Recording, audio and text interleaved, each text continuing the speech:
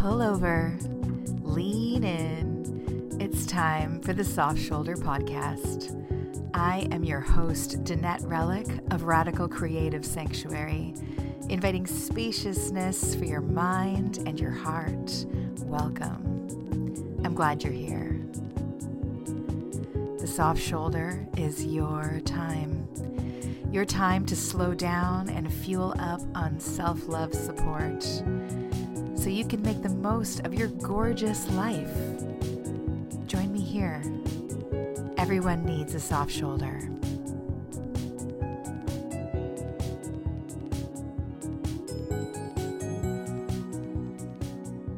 Welcome back to the Soft Shoulder Podcast, a podcast brought to you twice a month by Allison Tarr of techcoven.com.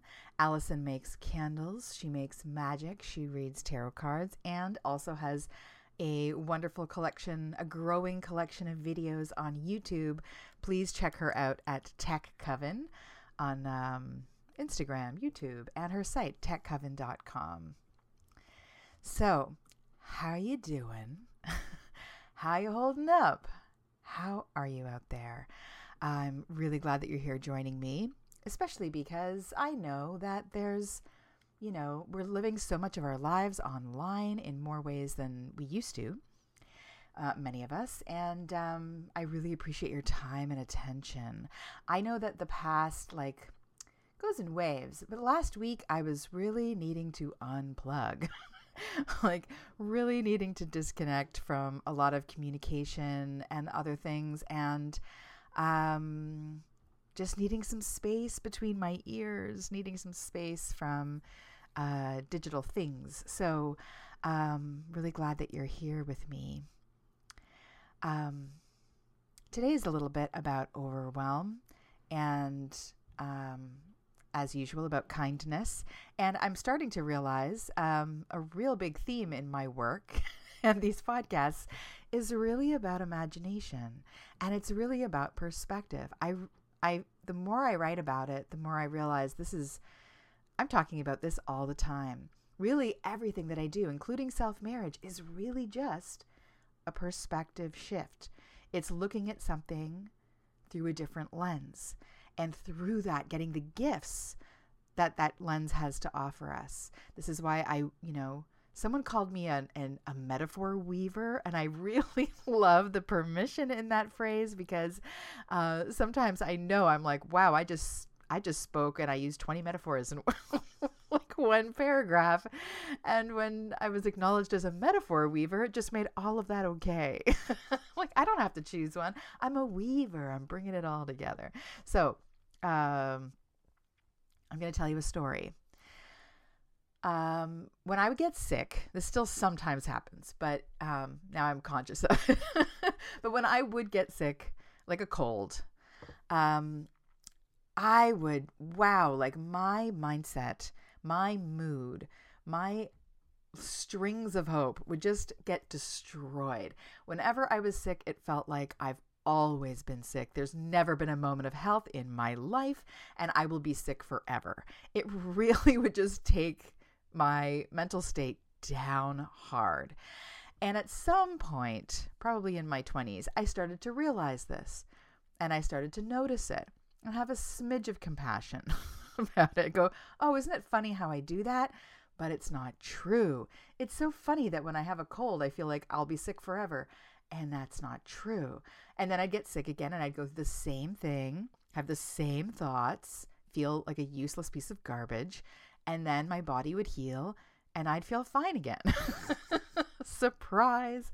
And so I had this idea that I was like, I should write myself a letter to open when I get sick, like a crack in case of emergency.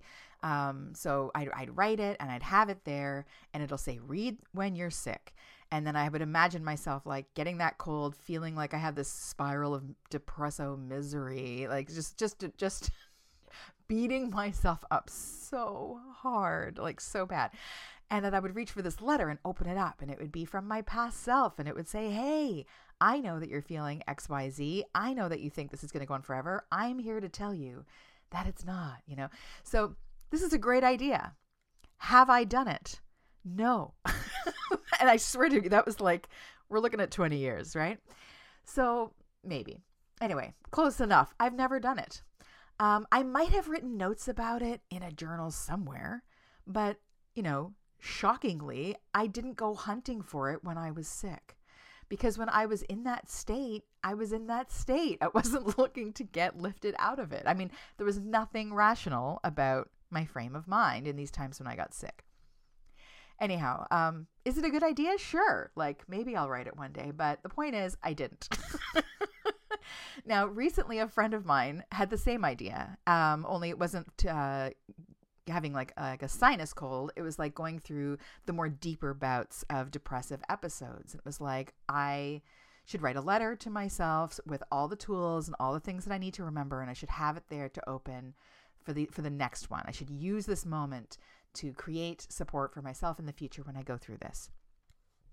And now, usually, of course, I'm all for writing letters to yourself. I am all for setting your future self up for success. And at the same time, I was like, but are you going to reach for that letter? Like, let's also have some realistic expectations, because I know that this friend is incredibly smart and resourceful and has tons of tools, just as I do, right? But the point of, specifically in this case with depression, and this is like clinical depression, you're already not reaching for things that quote unquote work, right? Like, that's the depression. Like, all the things that work aren't working. That's kind of the point. So if you had this letter, like, would you even open it? Would you give a shit about what that letter has to say? Like, when you're in it, you're in it. And I didn't Danette, are you going to make us feel better? I hope so. But I mean, the equivalent to that would be like if someone had a broken leg and you gave them advice that's like, you know what? When you get a broken leg, run to the store and get some crutches. But, if you could run to the store, you wouldn't need the crutches, right? So anyways, I have, like my friend, like a lot of you, I have decades of deep study into self-help, spirituality, psychology, healing, personal growth. I am constantly learning through like proper trainings and also just reading and just everything. I'm watching, like, whenever I watch like a reality show, I'm looking for like the personal growth that's going on in it. Like, it's constant. It's not for lack of tools, right? Now, does this mean that I'm never going to feel sad, that I'm never going to have a problem? I remember feeling really guilt. I did believe this at one point. I deluded myself into thinking I could just personal growth my way out of every experience, but that's not human. And I was moping about this to my naturopath years ago, and she just looked at me. It was so great. Actually, this happened with two different people. One was a fellow coach, and she just leaned across the table and was like, Danette, you're not that special. You're going to feel pain like everybody else. Like, you're not going to be some miracle in human person, which is not really the goal. So I loved how she just called it out. I feel like that was in the same spirit where I said to my friend, like, are you going to read the letter? Like, she's like, you're not that special. You're not immune to the human condition. And when I talked about this with my naturopath, she did the same thing. She leaned in and said, Danette, how do you think I feel when I get a cold? And I was laughing because I'm like, of course she's going to get a cold. Of course doctors and health professionals get sick. Like, of course they do. So like, why was I expecting something different from myself? Like, you can't avoid all these things. It doesn't matter how many tools that you have, right? So there are some things that are just not in our control. And there's no amount of knowledge that will save you from being a human being, right? Because you're not a robot. And this is a good thing. So I think it's important to accept this, right? If you are suffering right now, if you are lonely right now, if you have complicated challenges, health issues on top of, like, before the pandemic came in and now these are compounded, you're not doing anything wrong. This is what you've got. Recently, I saw on Elizabeth Gilbert's Instagram I caught wind of like a little thing she was saying where, a lot of us have been talking about the particular challenges around, those of us who are fortunate to be healthy and isolating, which is like a real privilege to be doing that. And she was talking about, a lot of people have mentioned about the challenge of not having physical touch, especially for those of us who are not quarantining with family or animals, like people who are just getting really no touch from another being. And there's this fear around it because we are designed for connection, right? And maybe we have vague memories of some video of animals that didn't have their mother's touch and animals that did, and the ones that didn't die. And it's like, okay, first of all, they were babies, but, we do need touch in our lives. So this has been coming up a lot more. And I really loved the perspective that she offered, because she said it's true that we need touch. It's true that we're wired for connection. And that is not all that we are. That is a part of who we are as humans, but it's not all of what we are, because we are also spiritual beings.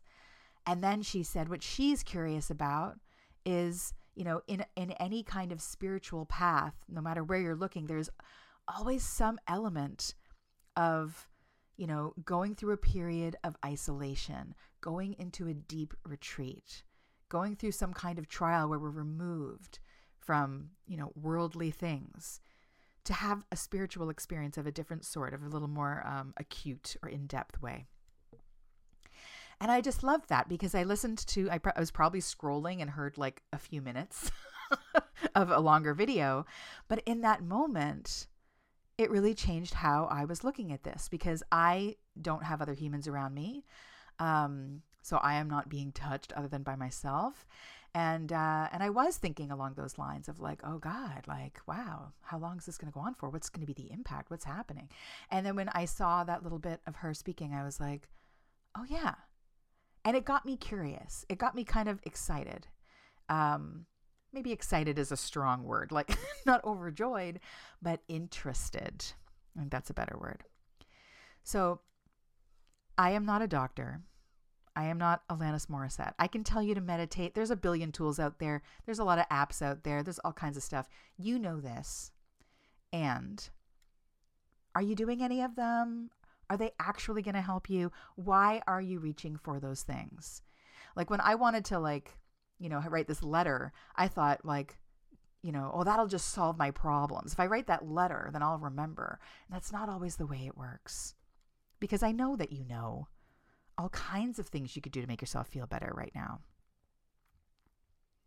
So while I'm not a doctor, I am an artist, and my greatest medium is my imagination. The imagination. We all have imaginations. We all have access to it. If you feel like you don't, picture a yellow flower. I know you can see something, whether it's a cartoon or something. You know what a yellow flower looks like. That's your imagination. It's working, right? It might have just been sleeping for a while. It might be just a muscle you haven't really used a lot, or you don't realize you're using, but you have it there. And like any muscle, it can be developed. And so imagination as a creative tool is especially perfect for times when we're overwhelmed, and for times when we're accepting things that we cannot change, because we can change the way we see those things. I have never done like formal improv. This is something that has scared the crap out of me and also something I have wanted to do. My very first coach was trying to give me this homework, and that was a very long time ago, and I still have never done it. I've done other things that kind of flirt with improv. Actually, I did contact improv, and then I never went back. Has anyone done that? It's really bizarre.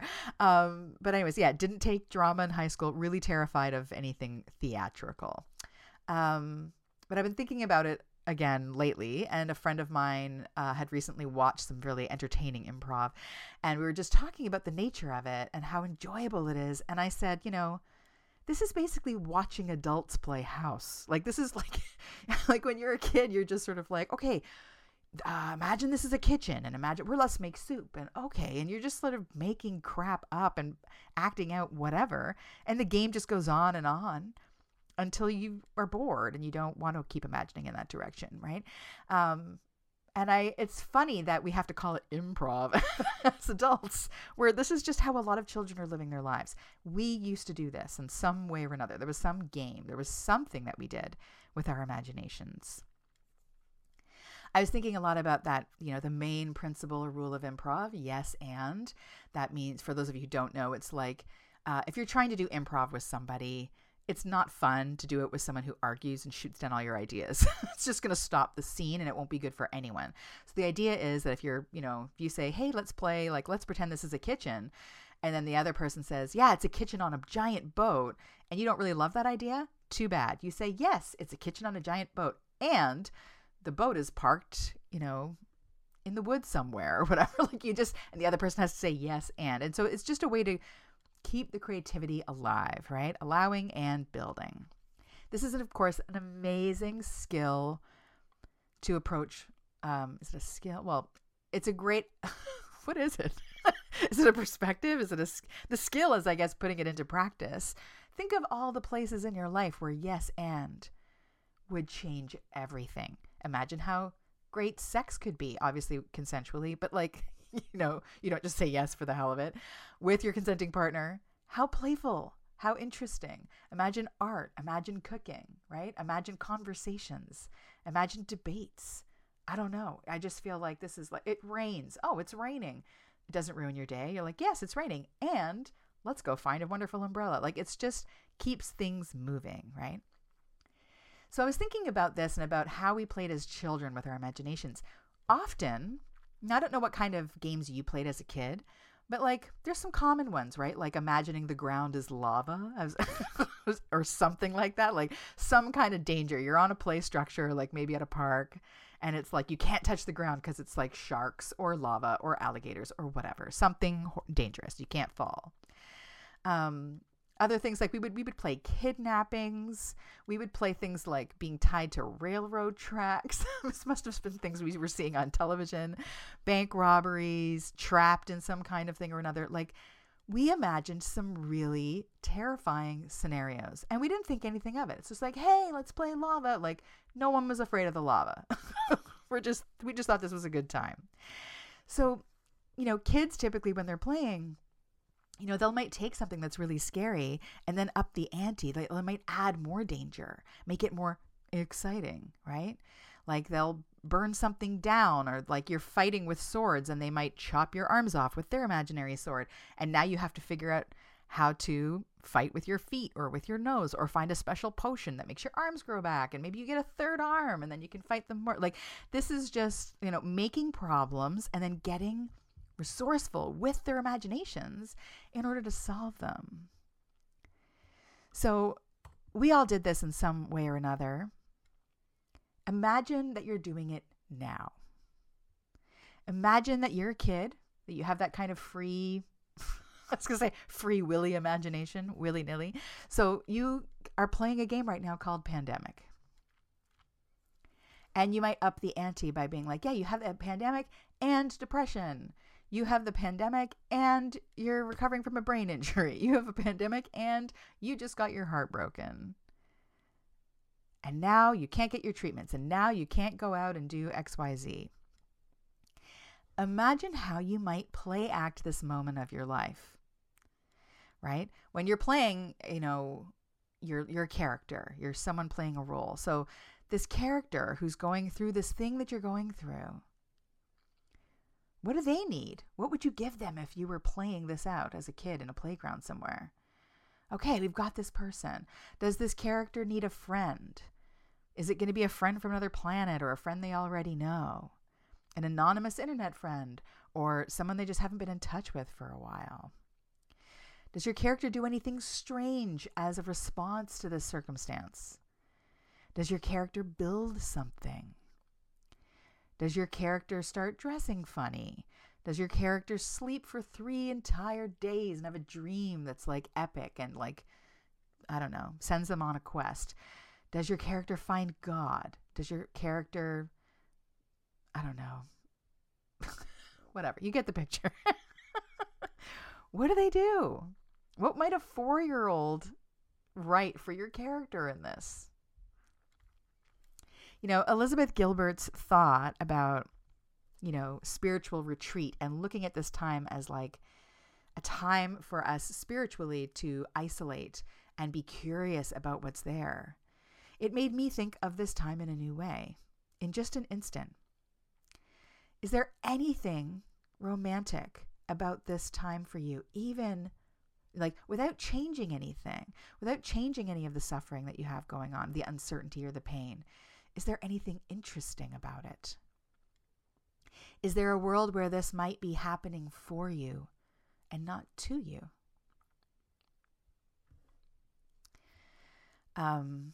Gosh, I don't know how many years ago it was, but I was out for a movie date with a friend of mine, and he wasn't really like watching previews or paying attention to, what was new in theaters or whatever. We just knew we were going to see a movie together, and we get to the theater, and there's 3 theaters.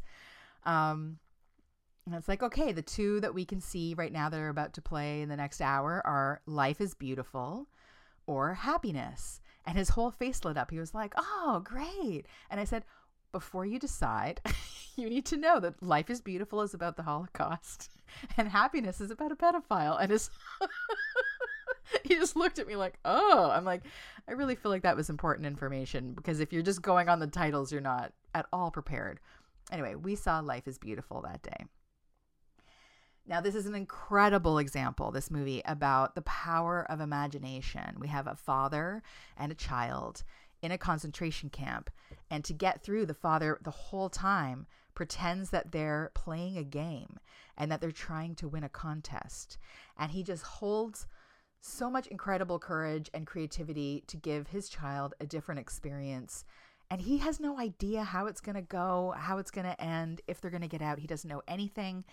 He just starts playing that game. And the movie is heartbreaking as it is like adorable and endearing. I haven't seen it. I mean, I've maybe seen it once since then. But it really shows the power of how you can take your imagination and make a game and bring play into something that doesn't change the circumstances, but it changes your experience of the circumstances. So, similarly, in terms of game playing, I read this book called Super Better, and it was written by, I don't have it with me. I don't remember the author's name. The book is called Super Better, and it's written by this fabulous woman. She's an American, and she studies gaming, and particularly video games. Look up that book if you want to know more about her and her work. She did get a concussion, actually, and that she used her gaming knowledge to help her heal at a time where she just did not know what the hell was going on. Like, she was really symptomatic, and at the time, because there's been so much development in awareness around concussions, at the time there was really nothing. Like, she had absolutely no support or information from any doctors. So she decided to make it a game, and that helped her move through it. She eventually healed, and then from that experience turned this whole thing into a book and a site and a movement about how you can turn anything into a game. And, for me, I was ready for it at the time. But because I couldn't have played, I don't think I could have played this early on. But when I read it or I heard about it, I was like, okay, so that's, I'm going to make this a game. Even though like every day is painful, I'm going to turn this into a game. Because one of the things that I remember that really stuck out for me was when you're playing a video game and like the monsters come, you don't take it personally. You don't think there's something wrong with you because there's an existence of a monster. You're expecting them. They're part of the game. Like, we all know that. You're not just going to play a car racing game and there's just no obstacles, right? The obstacles are part of the game design. So like once you kind of, if you put that onto your life and you see these obstacles as, oh, here's this dragon I need to fight. Here's this, thing I need to move around. It just sort of puts you into a place of curiosity and play and how to get strategic around moving around. And it's less of like, oh God, what did I do to deserve this dragon in my path, which will take you somewhere completely different. So right now, I can't get to any of the treatments that I was going to for my continuing recovery from a brain injury. So I am missing those as I am in quarantine. And I don't have that support in place. And I did get resourceful, and I signed up for Concussion Compass, which is run by Molly Parker and Natasha, whose last name I can't remember, but I've mentioned Molly Parker probably before. And it's a fabulous resource, and it's great. And it's not, I miss the support of like in-person treatment. It's not a replacement for treatments. It's like a community and information support, but it's not a replacement for therapies, right? So what can I do in the meantime? How can I look at this? I can't control any of this stuff. I just have to take a break from treatment for a while. So, well, what's good about that? Well, I'm also not paying for treatment for a while because that's expensive. So that's very helpful. And, it's also interesting. I wouldn't have taken a giant break from the treatments because they were really helpful. But it's been very interesting as an experiment to see what's actually more stable than I thought. How am I faring without that support? And that gives me information in terms of like, wow, like either like really getting the value of why those things are important, and also like seeing how far I've come and like how might I shift or adjust my treatment when it's time to return and when I'm able to do that. So I'm looking at that and, figuring it out, and, it's a bumpy road. It's a bumpy road. Let's not go too far down it. But anyways, coping, right? Like however you're coping with what you're dealing with and the support that you can't get right now, don't judge the ways in which you're coping during unprecedented times, right? This was unexpected. This is so much bigger than anything we've been through before. And you might be coping and maybe judging how you're doing or thinking you should be doing better. It is understandable. However you're coping is how you're coping. The fact that you're coping is great. That's you taking care of yourself with the resources you have. And that's really important, right? With the resources you have. That's all that we can do. And what if you took it just a little less seriously? What if you make it a game? If this was a game, what would the point system be? What do you want to keep track of? Right? Another thing I loved from the Super Better book was the concept of power-ups, and that there's certain things like, and I don't know, I didn't play a ton of video games, but, like magic mushrooms with Super Mario Brothers, and like you could jump up, get the mushroom, and that gives you superpowers. Like, what are the things that are going to give you a boost? So those might be things like sleep, whatever. But they could look like anything. It could be an activity. It could be, something that you're doing like for your body, to your body. What are the dragons and what are the monsters here? What are the challenges that you are going to have to face and overcome? And what are your strategizing? What are your strategies for overcoming the monsters? Who are your allies in this game? This one is particularly helpful in times of overwhelm, because if you are facing uncertainty about what your recovery might look like, it's really scary if you're really just not sure, not only like when you might have a full recovery, but if you'll have a full recovery, right? Depending on what it is that you're facing. So, when I was like early days of the brain injury, I was hearing a lot of stories that were really frightening. And there were a lot of experiences where, people saw no improvement. People saw things get worse over time. People had multiple concussions, which complicated it and changed them forever. Someone else who's like went on permanent disability because they were trying for a long time. And then they were like, this is just it. And that changed everything, right? So me at the beginning of my journey with this new injury and all the symptoms, it was terrifying to, think of that long term. And we're still, like when I was doing that, here's what is important. That was still me using my imagination. But I was just imagining something that's a lot less fun. because I had no proof. There's no sign. There was no, these are just people's stories, right? And I was just choosing to imagine, what if mine's the worst case scenario? And boy, was that powerful to imagine, right? It's incredibly vulnerable to be, and it's understandable why we'd go down that road. But, it's still the use of the imagination. The imagination's powerful no matter what you're imagining, right? So if you steer it a little bit and imagine something different, you might not change the outcome, but you change your experience of the outcome. A lot of these things we can't predict. This is why that game metaphor is so useful, right? For all of life, there will be monsters. The monsters, dragons, obstacles, they're not evidence of me failing. We might be like, but what if they never stop? What if the monsters are there for the rest of my life? Of course there will be, right? Of course there might be this particular one that you're dealing with. If not this one, there will be another.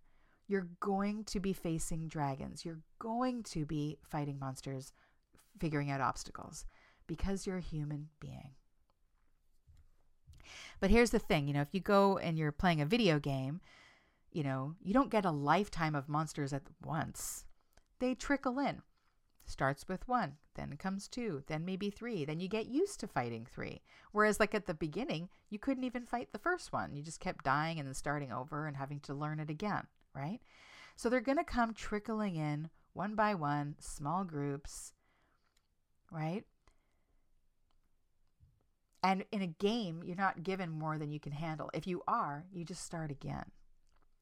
It might take several tries to overcome them, but that's part of the game, right? Start up, get up, power up, which means, give yourself the support and nourishment you need. Every new level, there's a new devil, but you're playing the game, right? So this is really important. Just to normalize the fact that it's like, these are your challenges and we all have them. Sometimes we have a little more than we hoped for, and sometimes they're in different combinations, and sometimes it's really scary. And, part of you being alive and being a human being means this is going to happen, and that you're going to learn how to move through these things. But the ally part of the game, I love that she included who are your allies? And it's so important because overwhelm is often a sign, not just that our system's flooded and we're doing too much, but it's often because we're doing too much on our own. Who can you talk to? Who can you reach for? Who can you write to? You're not alone. You might feel alone, but you're not alone.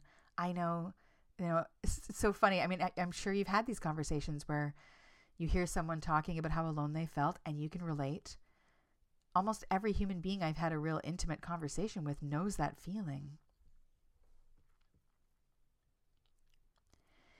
So get curious, get playful, find some fun in this. If you're just if there's too much thinking involved, I have to say, when I picked up Super Better, the book, I was so excited by it. Well, I listened to it.